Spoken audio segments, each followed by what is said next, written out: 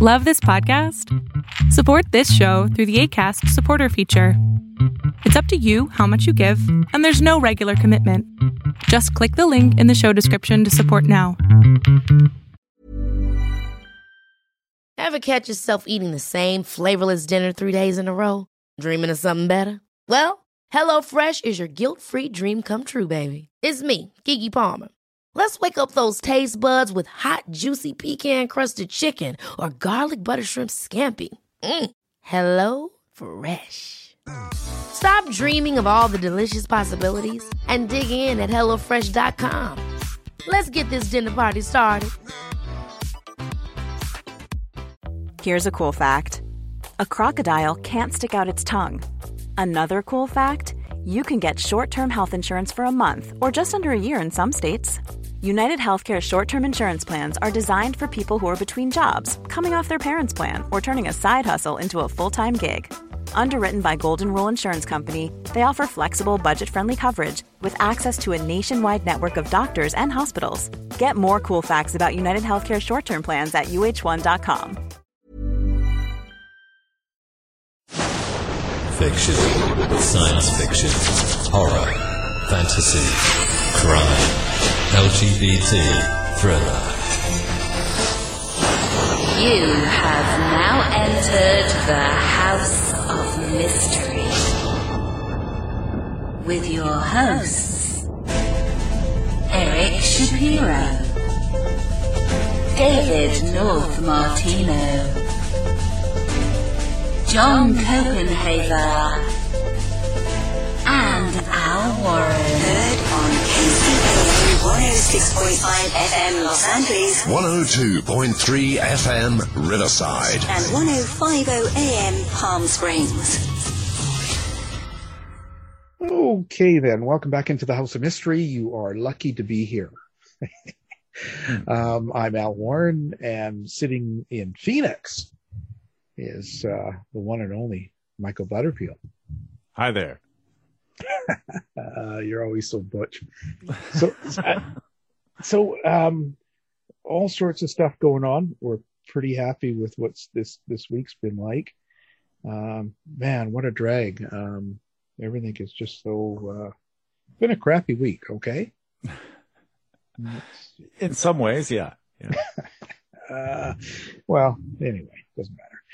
We'll get into that a little later. So today we've got a guest sitting in here. We've got he's an author and he's a podcaster, Bruce LeMaster. How are you doing? Not too bad. just living. Living. You sound like you got a lot of energy there. Oh yeah. So, Bruce, what brings you to the true crime world? I've always been in the true crime since I was very, very little, because my mom and stuff, she read, all the books and watched documentaries back then. And so I've always had an interest in all that. Then it just kind of took off on its own. I started writing to various killers in 2013 and just kind of started doing my own research and everything on various things. Yeah, but that's interesting. I don't know too many people that are writing to serial killers. Well, I guess there's a few, but I guess I don't know a whole lot of them. What's your interest in that? Like, what do you expect to get back from someone, like when you write them? I'm not sure, honestly, because some of them, will talk about their crimes and stuff, but a lot of them don't. But at first, it was just kind of more just to see if I could get anybody to respond. And then I've kind of taken times off where I haven't wrote to a lot of them. Like here recently, I've been trying to write to some new ones. Some of them I was just trying to write to because people said you couldn't get a hold of them. So I sent some letters out and got responses back from a few. But yeah, I don't really have an agenda, honestly, between any of them. I just try to see if they reply back and start a conversation. And some of them I've talked to. Actually, the very first one I wrote out in California, I still talk to her to this day. Oh, you going to marry her? No. Well, I just wonder because you see, every time I've written to one, it's been a lot of in the UK. I've got letters from Stephen Port and Ian Brady and a lot of British killers. But I had a reason for each one. I didn't kind of go, well, let's just see if they'll answer and send out a big pile. I kind of pinpointed the person that I wanted to, I guess, talk to. And I sort of had a reason as well, more the mindset of that person or character. And even the last one that I met in prison, it was more about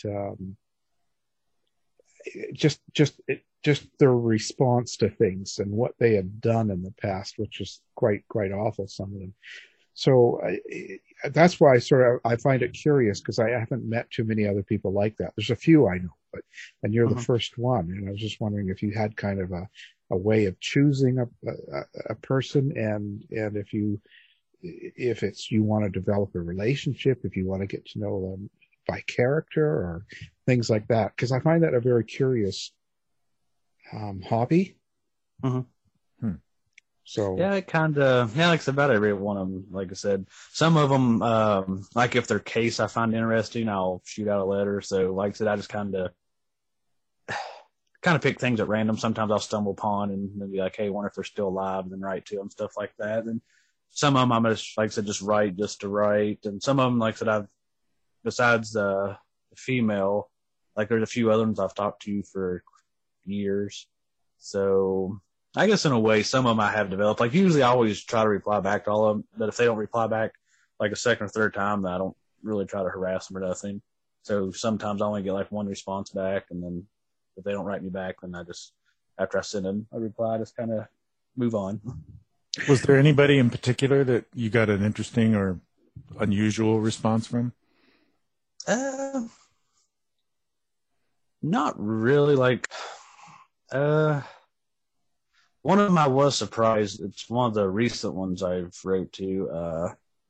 He actually got out of prison, but he had killed a child, and he attempted to kill another child, and he ended up getting caught. And this was like 8 years after the first murder. Well, he was sentenced to 40 years in prison, and he served 28 years, I think, of it. Well, when he was getting out, like the boy's dad and stuff's like, I'll kill him if he gets out. Well, he ended up going into a mental institution. So last June, I was like, well, I'll see if he'll reply back. And because I've seen like letters and stuff of his for sale, like one, I think, and they said he don't write to anybody. So I actually like, well, I'll try it. So with COVID and everything going on, that was kind of my angle starting last year. I'm like, hey, kind of talking about COVID and all that, see how they have to deal with that. And he actually responded back, and I've been talking to him since then. And he actually has talked a little bit about his crimes. He's one of them that actually did admit to what he was doing and stuff. So that was kind of the interesting one. Then the other one I tried that attempt with was Daniel Rakowitz, and he actually replied back to it. They said he don't really reply back to a lot of people, but I actually found out he actually plays the card game Magic the Gathering. That's a game I've played for 20 years, and he actually sent me a card from the hospital. Oh. Wow. Well, I that's interesting. The whole thing is, do you ever, when you're talking to the guy that kills children or has killed children, does that sort of affect you? Do you, because I mean, I see, from your social media stuff, you have children, young children, and does it get kind of personal? Yeah, in a sense, because like you said, with me having kids and stuff, I got 3 kids, and they're all young. So, like on my podcast and stuff, I've actually talked about that when we cover with a case involving a child. Like those are the ones that they're close to home, just with having kids, and they're always the ones because you're kind of like, why are people doing that to children? And, they really get to you. That's the ones that really stick with me mentally because, just what you read about what they actually done to a child or something. And some of it's pretty gruesome. Yeah. Cause you don't, I would think that would be hard. especially when you know what they've done, and then you're communicating with them. And if they do start to tell you about it, I would think that would be kind of weird. The last book I did, I talked to that guy, and he had killed 2 little girls, and he had raped them and shot them in the head and then burned their bodies. And when he was talking to me, he killed the youngest one first, and he was so matter of fact about it. And he almost told, the way he said it was, she just didn't understand what I wanted. Like he had her tied up and he wanted to have sex, and she didn't understand how to do it. And he said he could only take that for a matter of a day, so he just shot her in the head. But the way he said it to me was almost like someone talks about sports or something, almost like they expect you to kind of go, yeah, and agree with them. Yeah, like it's a normal everyday thing. Yeah, and I found that disturbing as it was, never mind, and I don't have children. So I could imagine having little kids and then thinking, how could they not be in your mind? And then he's talking about this and you're thinking, wow, this guy's a creep.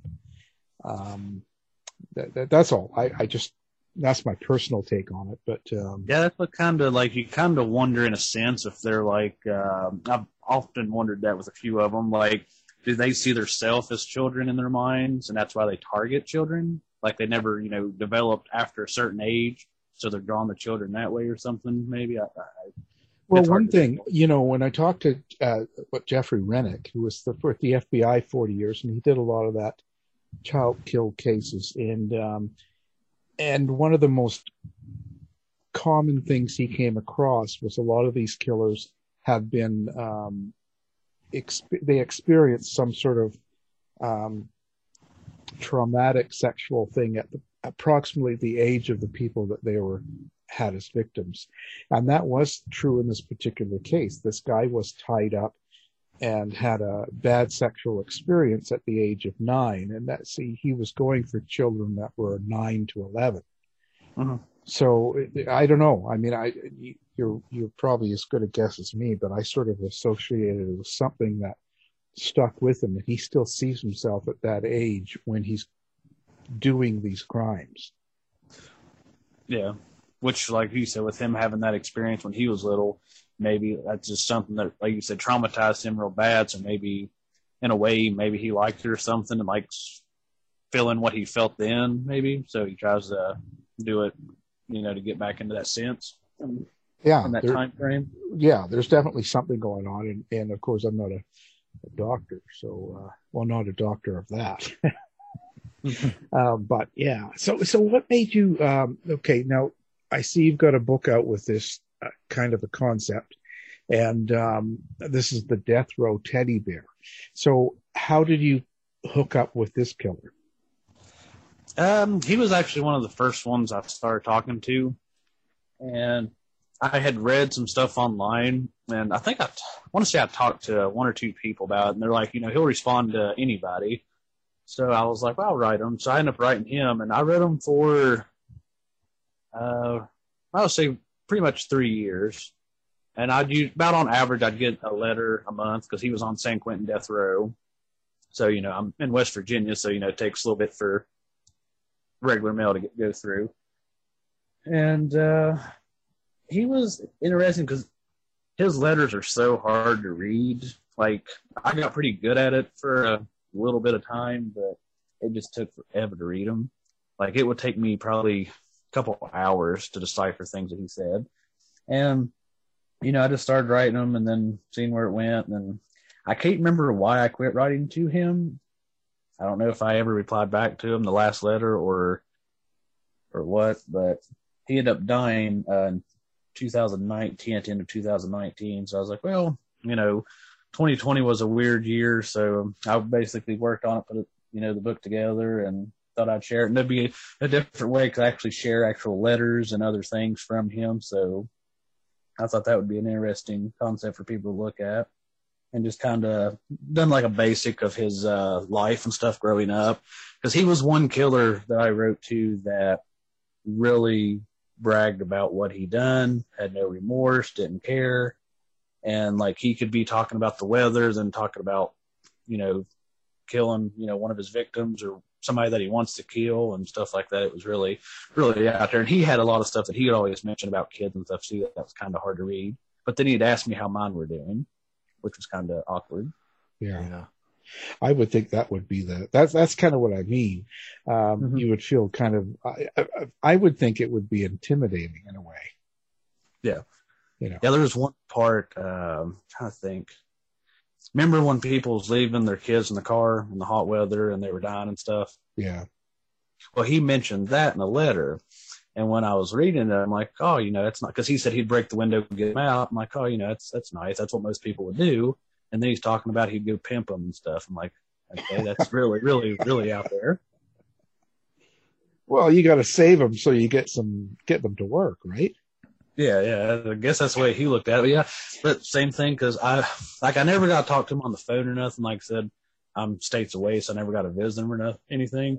But actually, like talking to other people and stuff, they said the same concept. Like, it was just like, he would just normal thing. Hey, how's the weather? And bam, talk about, well, I like killing people, and just normal conversation, because he thought to him it was normal. Huh. Do you think he felt any emotion at all? Maybe he didn't about killing, but did you sense any feeling from him, like love or anything from any of his letters?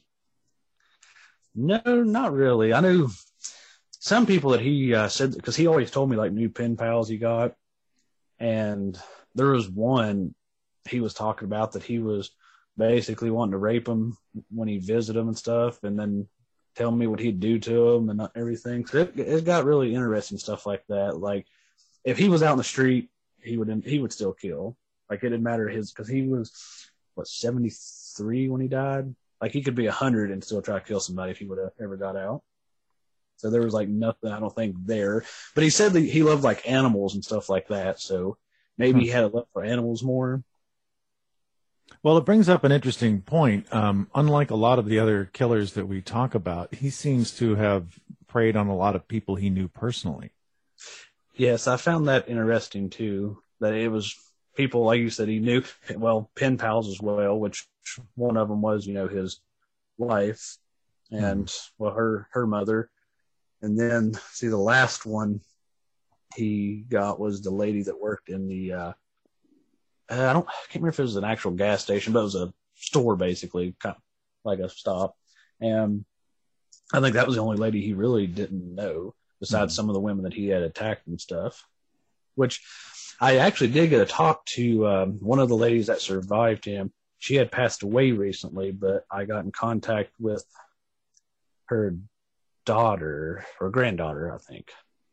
And like I was hoping, I almost kind of talked them into, because they said they'd be interested in helping me, but then they kind of got to talking, family didn't really want, the information really, what they had to say and felt about it to get out, which I understand though. I understood their privacy, but just talking to them and things. And because my judgment, I figured what she went through, that she was traumatized after it. And, I kind of feel that it stuck. I guess her whole life changed because he raped her and everything one night.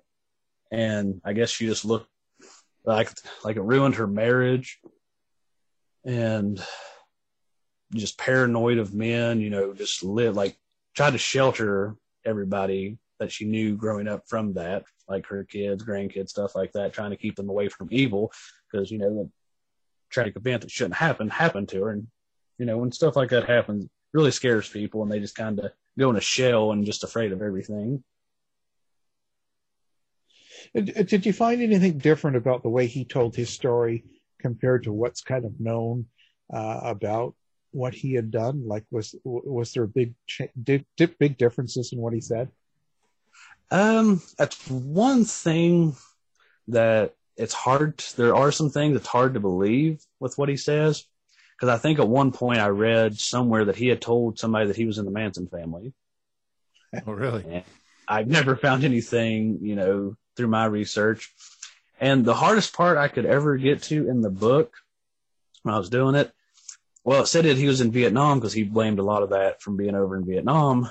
But then the one book about him that was written back in the 97, probably took a few years, but back in the 90s, he wasn't. And then there was a documentary that came out last year, and it showed his papers where he did go over there. And like one letter he's talking about killing like 2 boys over there.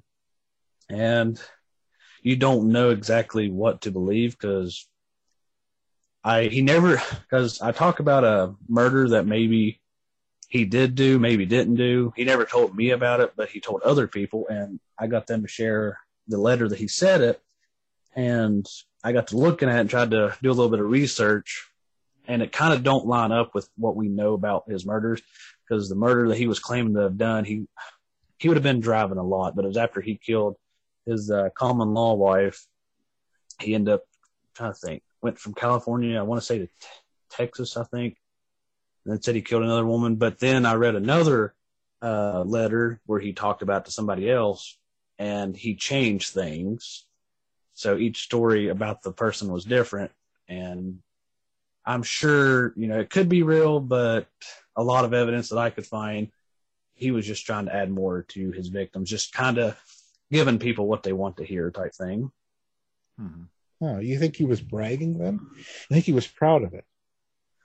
Yeah, he was basically, like I said, that's the way he was. He was just, because when people like find out that I, write killers and stuff, they're like, oh, because like I said, a lot of them don't talk about it, and like he bragged about it. Like every letter, it had something violence in it, something about violence in the letter, whether it be, his murders, things that he'd do to the pen pals, or like I said, the things that he'd do to kids, or just anything.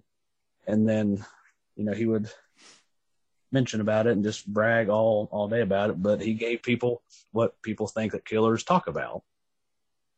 Huh. Now, did he talk about how he was treated in prison? Like, was he in a situation because of who he was? Did the other prisoners treat him badly?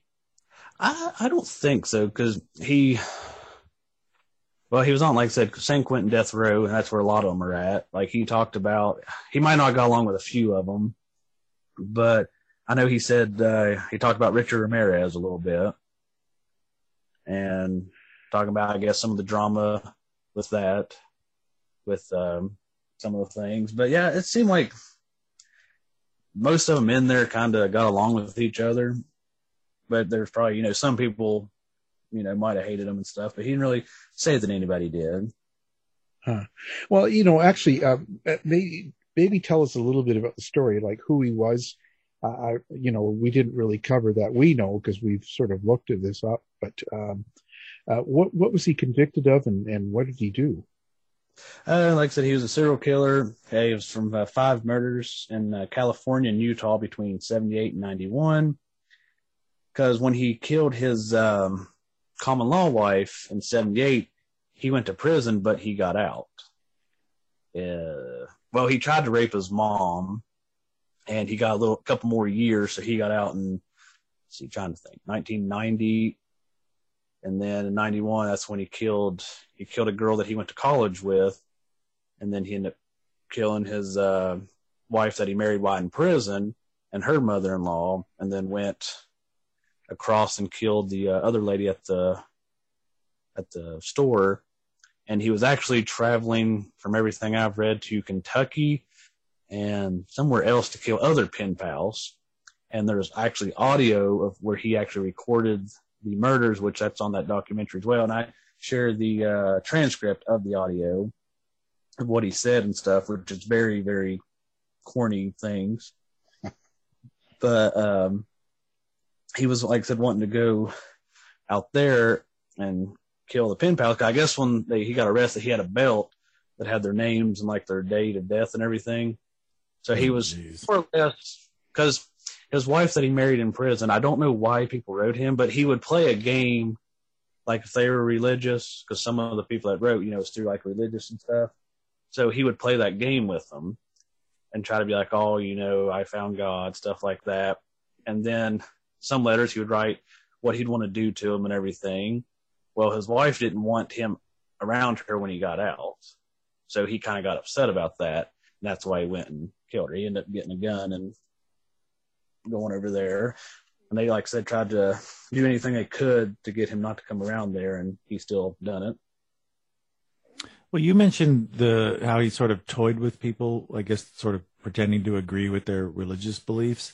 Is that one of the reasons why I'm reading here? It says that he carved the words "I love Jesus" into the backs of one of his victims. Yeah, that was the college lady that he done that to. I'm not sure about her because she never wrote him while he was in prison, but I don't know. She might have said something during the time he had her, or he kind of like said played the game of like he was nothing matter. Like he would lie about why he was in prison and everything for her. So yeah, it's just interesting with how he'd done everything, which I don't know if he was just practicing on her until he got to his wife or what. But I guess he just had murder on his mind and got whoever he could. I guess he was taking her home a couple times too, and then eventually end up killing her. Huh. So, well, Jesus has a cell, right? It seems like people like him always seem to find Jesus or use that, like that they're good people now. Yeah. And did you say he tried to rape his mother? Yeah, from my understanding, that's basically the way I read it and took it. But his mom and dad had visited him, like the way he's in San Quentin, and they were able to stay in a trailer, I think, on the property, which I don't know if they still do that now. But see, this would have been 85. But his wife was supposed to come with them, and she didn't. So they think that he kind of lashed out on his mother, but he had attacked her and one morning, and his father got him off of her. So that's what they basically assumed, that he was trying to rape her, or at least end up, if not killing her, but he ended up, not getting that far. But yeah, his dad at the time was an older gentleman, but they said he fought and got Philip off of him. And I guess Philip kind of got all upset. The way I understood, they weren't going to report it, and then they finally did. And then that's why he got some more years added onto a sentence.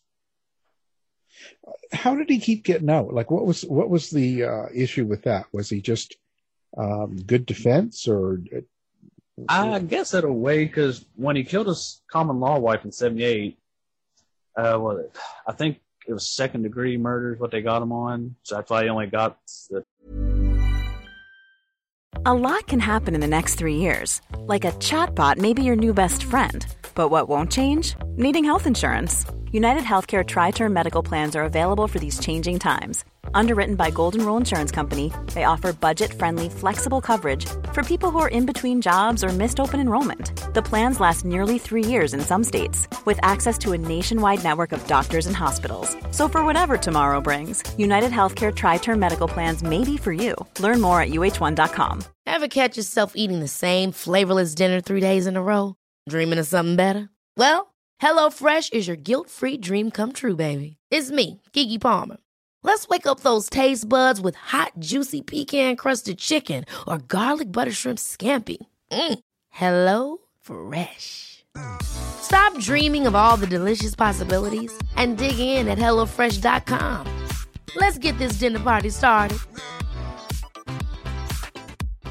If you're looking for plump lips that last, you need to know about Juvederm lip fillers. With Juvederm Volbella XC and Juvederm Ultra XC, your lip look, whether it's subtle or bold, can last up to 1 full year with optimal treatment and no additional maintenance. Find a licensed specialist and see if it's right for you at Juvederm.com today. That's JUVEDERM.com.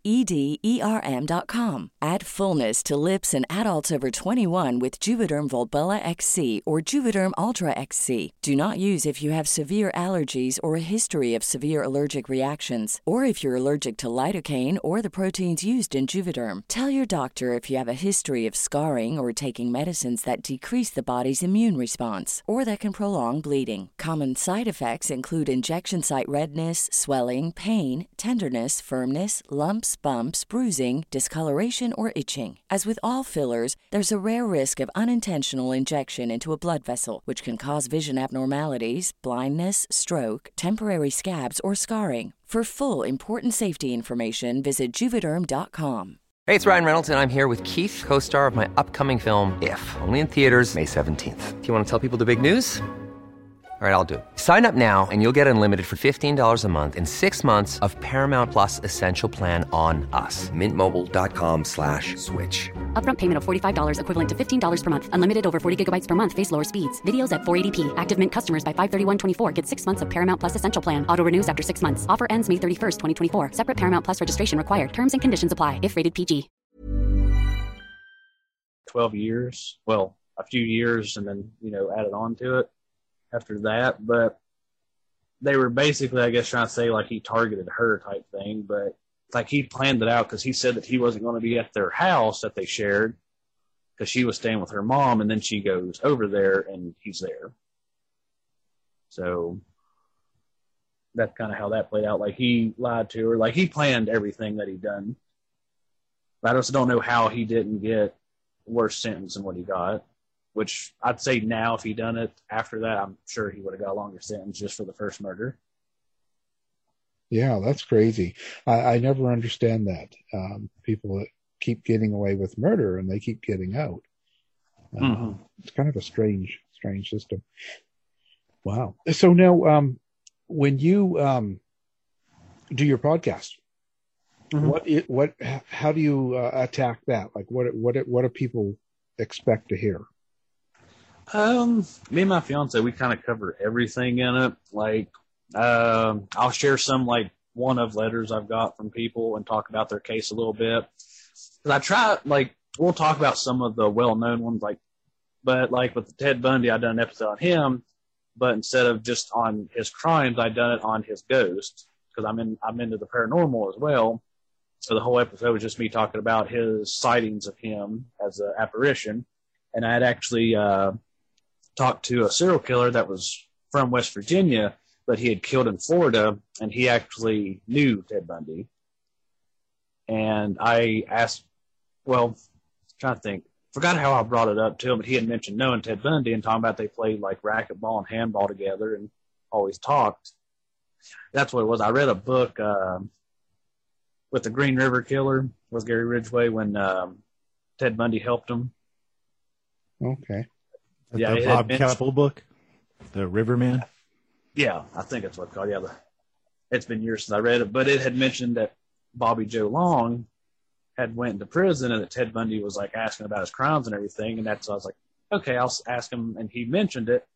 Well, there's reports, like I said, that Bundy's seen in that prison, and he told me it was a lie, that it was just guards making it up. And sometimes we'll, like I said, we'll talk about killers or missing people or unsolved crimes. Here recently, I interviewed a local woman that her young son, he was like 25. He had got most likely murdered from everything, but they ruled it as that he had an asthma attack and then OD'd. But the people that he was with had dragged him down the steps, a woman standing over top of him with blood all over. And when somebody caught them in the act, the dude that was with her took off running. And it was a whole mess.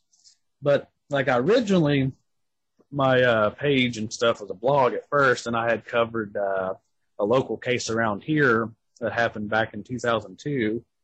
And then I ended up turning into a blog and kind of just going with everything on it. Huh.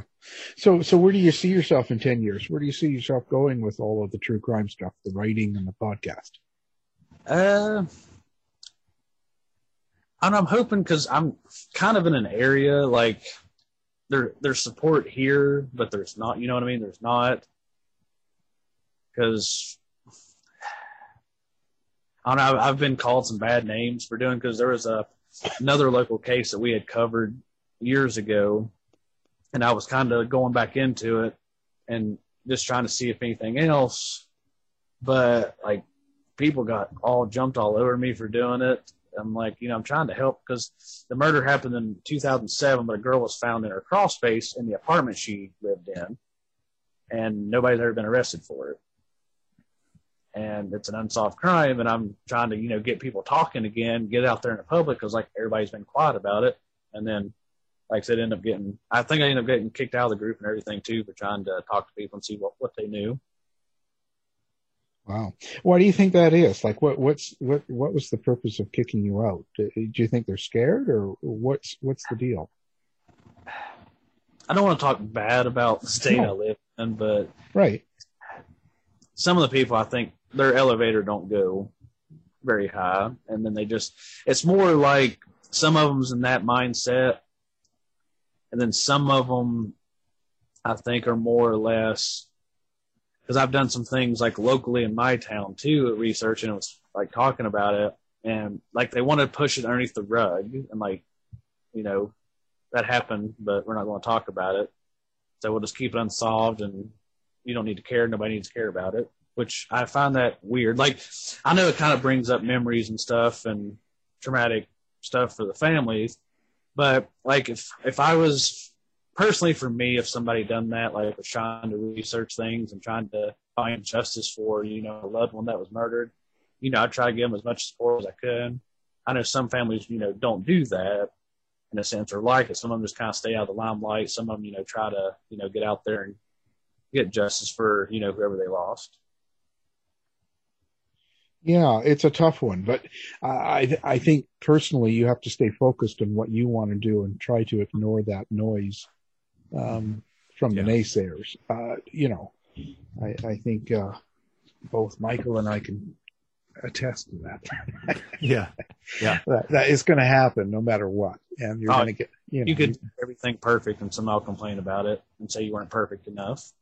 Yeah, you can't please them all, but I think you got to shut that out and focus on what you think is right and what you need to do, and just not let the noise get to you, because it'll affect the way you're doing it. So ignore that, you know, unless someone's physically threatening you or something. I've never had that really so far, luckily. Like, most of it's just verbal things. That's about it. Which I did have a weird experience in one of the towns I live about an hour from. But I was checking out, and this young couple that was probably around my age, the woman just stared me down like she was, I don't know what was going on. Then her boyfriend looked at her, or the guy she was with, and like he started giving me a hateful looks. I don't know if they recognized me or what, but it was a very uneasy feeling. Yeah. And that was right around the time, because the local case I covered from 2002, it was Samantha Burns. She had got killed in Huntington, and this is where I was at when that incident happened. But I started writing one of the guys that is involved in her murder, because the weird thing is what they had killed her. Well, they broke out of jail in Kentucky. Well, Chad was from here, and he was with Brandon Brasham. Well, they killed her. Then they went to South Carolina, killed another lady, came back. Then they split from here. Brandon got caught in Kentucky in the Ohio River, and then Chad got caught in Indiana, where his brother lived. Well, Chad's told them where Samantha's body's at, but they've never found her. Well, he finally led a group to the other lady they killed in South Carolina 7 years later. They found her right where he said she was at. So I started writing to him in 2014. I'm like, people's trying to, get information out of him. He's trying to tell them.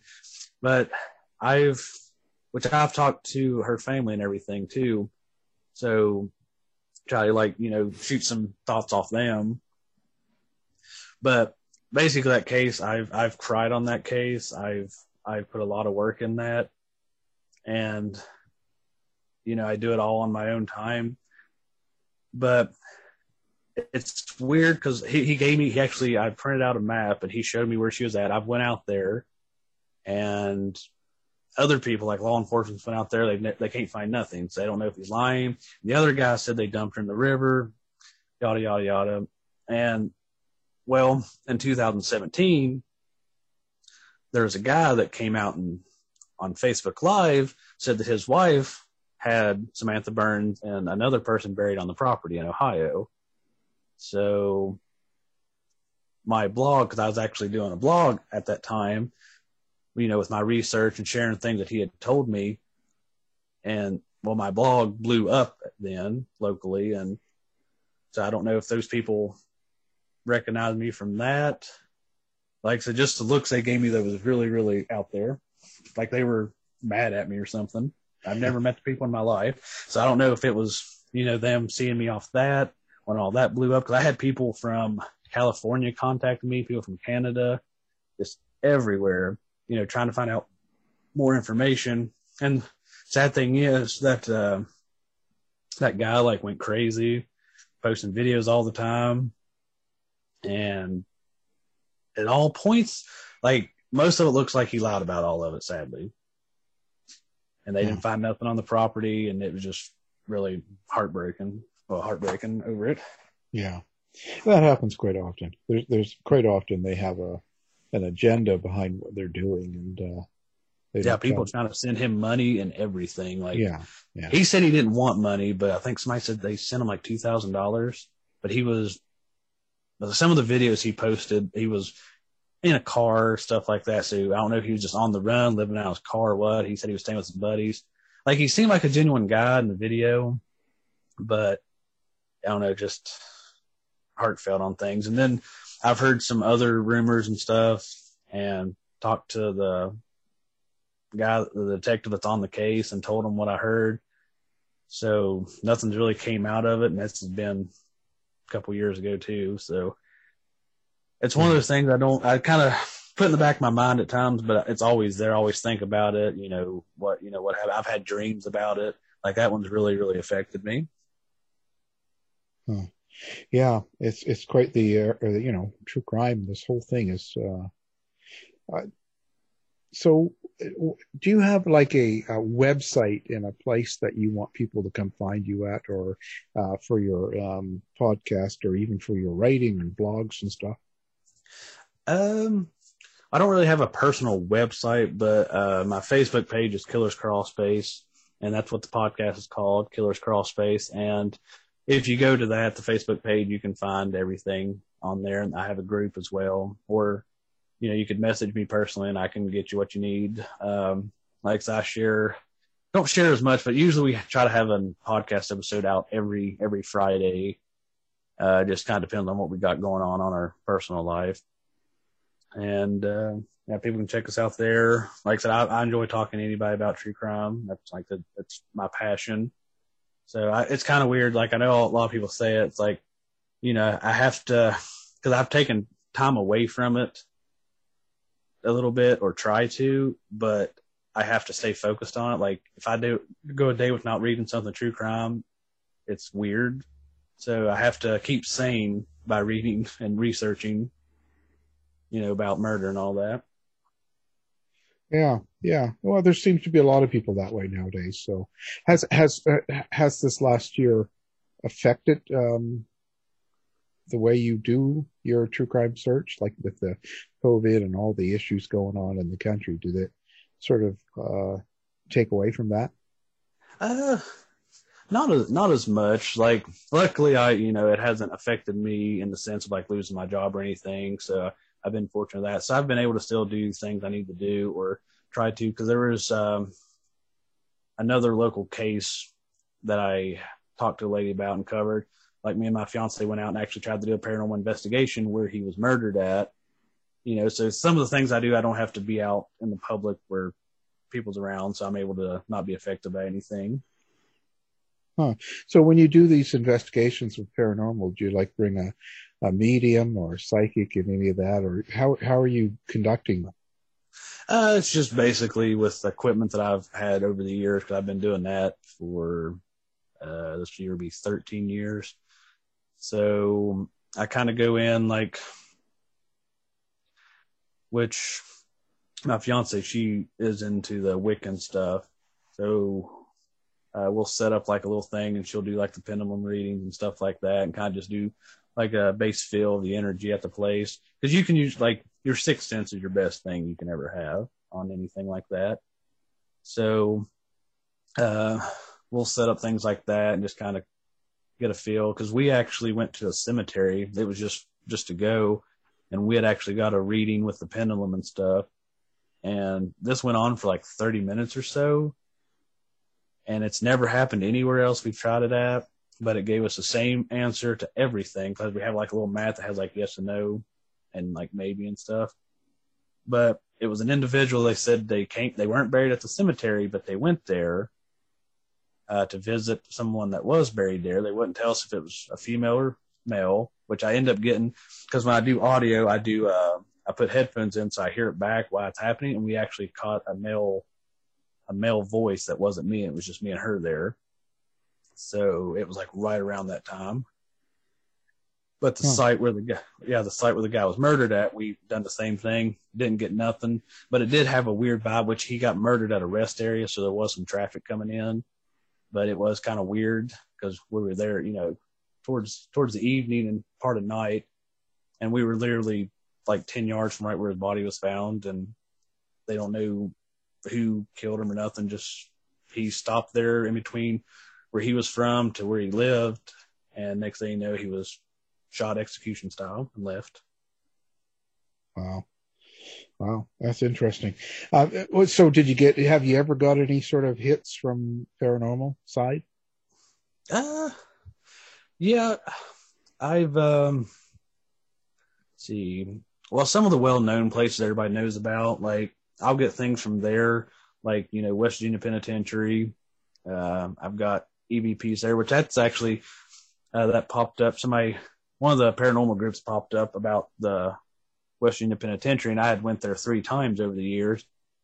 Well, the first time I went, we were kind of provoking. This was 12 years ago.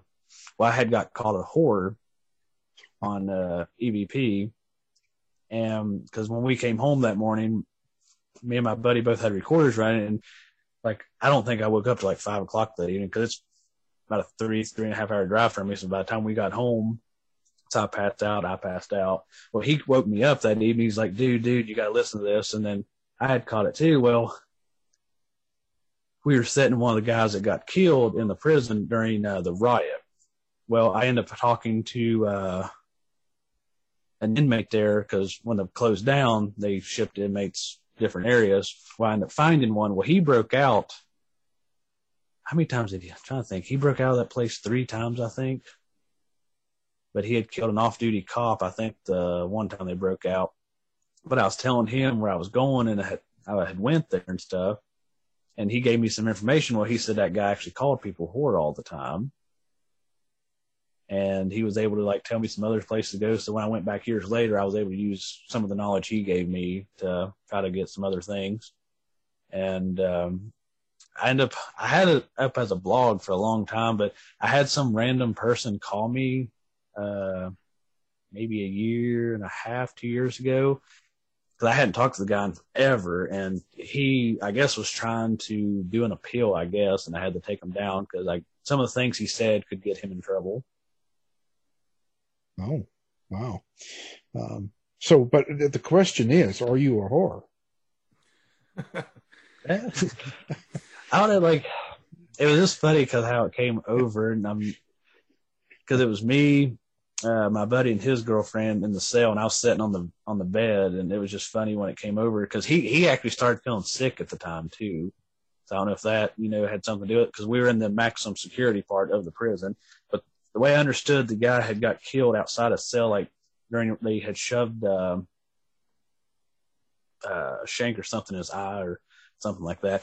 But one of the interesting things actually with the penitentiary, there was a local thing that happened in my hometown, and I'd done some research.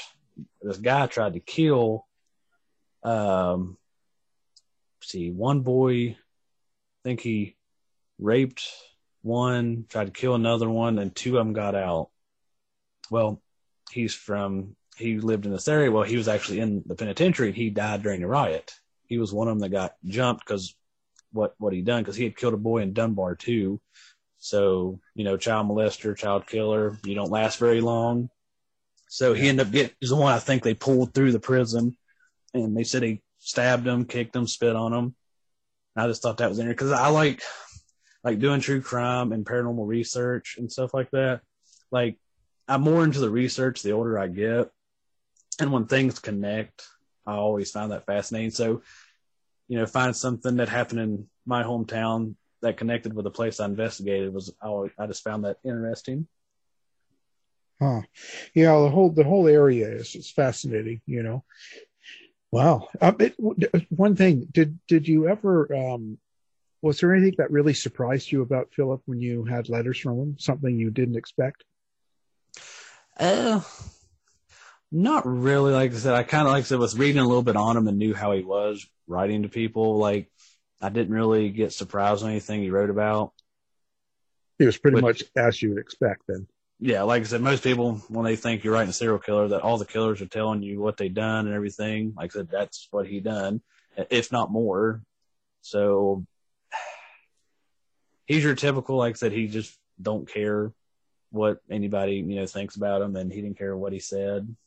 It seemed like the more gruesome he got, the better he felt about it, type thing. So I'm kind of keep an open mind on things like that, because a lot of them you talk to, like a few of them I talk to, we just talk about like basic, normal things in life. Because I wrote Dennis Rader and stuff for a little bit, and like he was interested in like the paranormal stuff I done, so we talked a little bit about that. And actually, the funny thing is, I'm left-handed. Like, I think I have sloppy handwriting, but I think I write the same. But some reason he thought two people were writing him when I wrote him. Because he had asked me at one point, he's like, is somebody else writing your letters too? Because I guess I would change my handwriting throughout the letter, and I guess confused him. Yeah, it was I didn't hear back from him from like a while.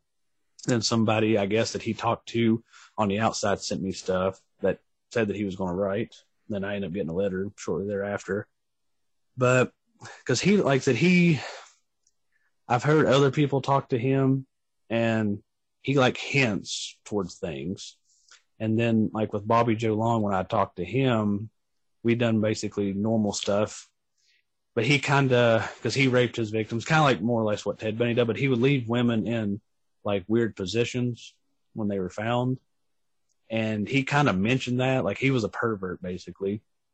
So Philip, like I said, was your serial killer that everybody would want to talk to if you want to hear the gruesome aspects of what they done. Yeah, but did you feel you could believe everything he said then? I guess at first when I went into, like I said, I kind of expected that he might lie about it, and then because more things he told me, like something, like I said, with the unsolved murder that he mentioned to other people, like he never told me about that, but he's told other people. I don't know when he started telling about it. So the older I get, the more I kind of look at that and like, well, I'll see what can I line up. So I try to compare, like that's what I compared with that. I compared other letters that people had gotten about it. So at first I was kind of like, wow. And then the more I talked to him, the more, I kind of done my own thing too, and see where I could catch him in a lie or something at. Quite a thing. And now, who are your influences? Do you have any influences in writing? Or in the true crime world? Do you have sort of anybody you look up to? See, probably like writing wise, because I used to I never really liked to read until in elementary school. When we finished our work early, we had to read. So I got into Dean Koontz back then. Right. So I've read pretty much, besides the books that are out of print, I have a few of them of his, but read pretty much almost all of his books though. Like Dean Koontz has always been one of my favorite writers. So he's kind of an inspiration, which I actually wrote him when I was in high school, because they wanted us to like do a thing of thank you to a teacher. And I was like, well, I didn't really have a teacher to thank. So I wrote him a letter. I didn't know my teacher had sent it out, but she did. So I got a letter back from him, and he had signed it at the bottom and saying that he thanked me for my kind words and everything and stuff. So that kind of, if I ever get down about myself, I'll look at that. I have it framed and everything just to kind of give me inspiration.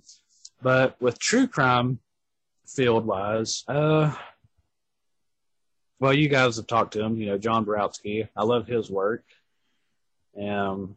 about anybody really that, that's in the field for a good reason. And I try to be supportive of everything that I can see out there in the true crime. Like I said, John's one of my biggest inspirations and stuff, especially getting to get to know him better here recently and talking with him and stuff. Yeah, he hasn't killed anybody this year. Old John. Yeah, well, that's great. Wow, fascinating conversation. Well, we will have your book, and I'll have your Facebook linked up to the website so people listening can find you easy. Okay. It's really been a pleasure. Thank you for coming on the show. Our guest has been, thank you for having me, Bruce LeMaster.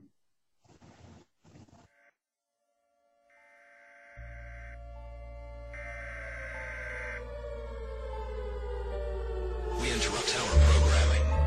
This is a national emergency. Important details will follow. Are you prepared? Legacy Food Storage.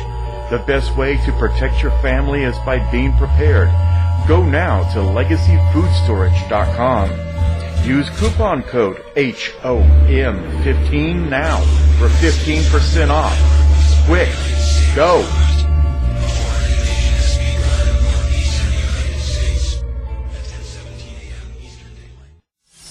To find out more about our show, guests, or to listen to past shows from our archive, please go to www.houseofmysteryradio.com. Show's over for now. Was it as good for you as it was for me? Well, good night. This has been a production of Something Weird Media. I'll be back.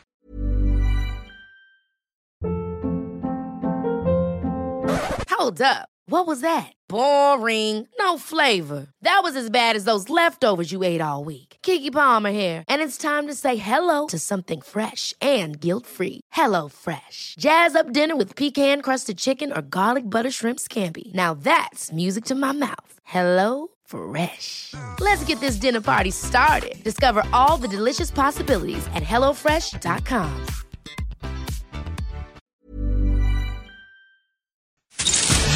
You've been listening to the House of Mystery radio show.